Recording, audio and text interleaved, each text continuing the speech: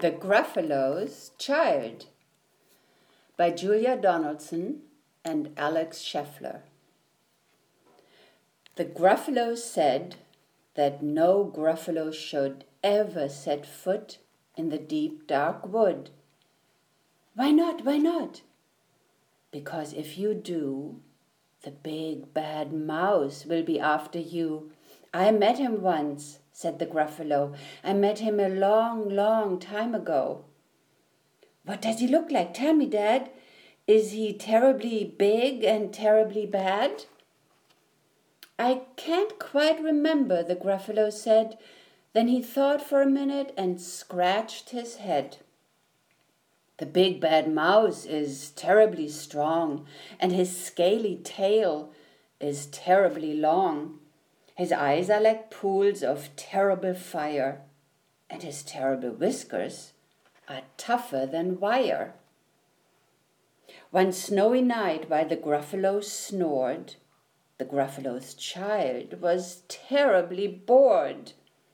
The Gruffalo's child was feeling brave, so she tiptoed out of the Gruffalo cave. The snow fell fast, and the wind blew wild. Into the wood went the Gruffalo child. A trail in the snow. Whose is this trail, and where does it go? A tail poked out of a log pile house. Could this be the tail of the big bad mouse? Out slid the creature. His eyes were small, and he didn't have whiskers. No, none at all. You are not the mouse. No, not I, said the snake. He's down by the lake, eating Gruffalo cake.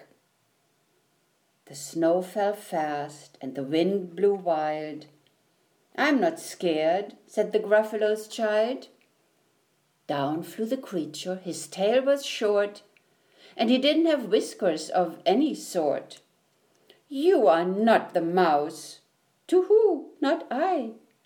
But he's somewhere nearby, eating Gruffalo pie. The snow fell fast, and the wind blew wild. I'm not scared, said the Gruffalo's child. A track in the snow. Whose is this track? And where does it go? Whiskers at last, and an underground house. Could this be the home of the big bad mouse? Out slunk the creature. His eyes weren't fiery. His tail wasn't scaly. His whiskers weren't wiry. You are not the mouse. Oh, no, not me. He's under a tree drinking Gruffalo tea. It's all a trick, said the Gruffalo's child as she sat on a stump where the snow lay piled. I don't believe in the big bad mouse. But here comes a little one out of his house. Not big, not bad, but a mouse at least. You'll taste good as a midnight feast. Wait, said the mouse, before you eat, there's a friend of mine that you ought to meet.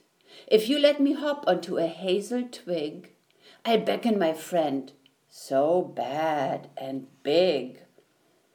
The Gruffalo's child unclenched her fist.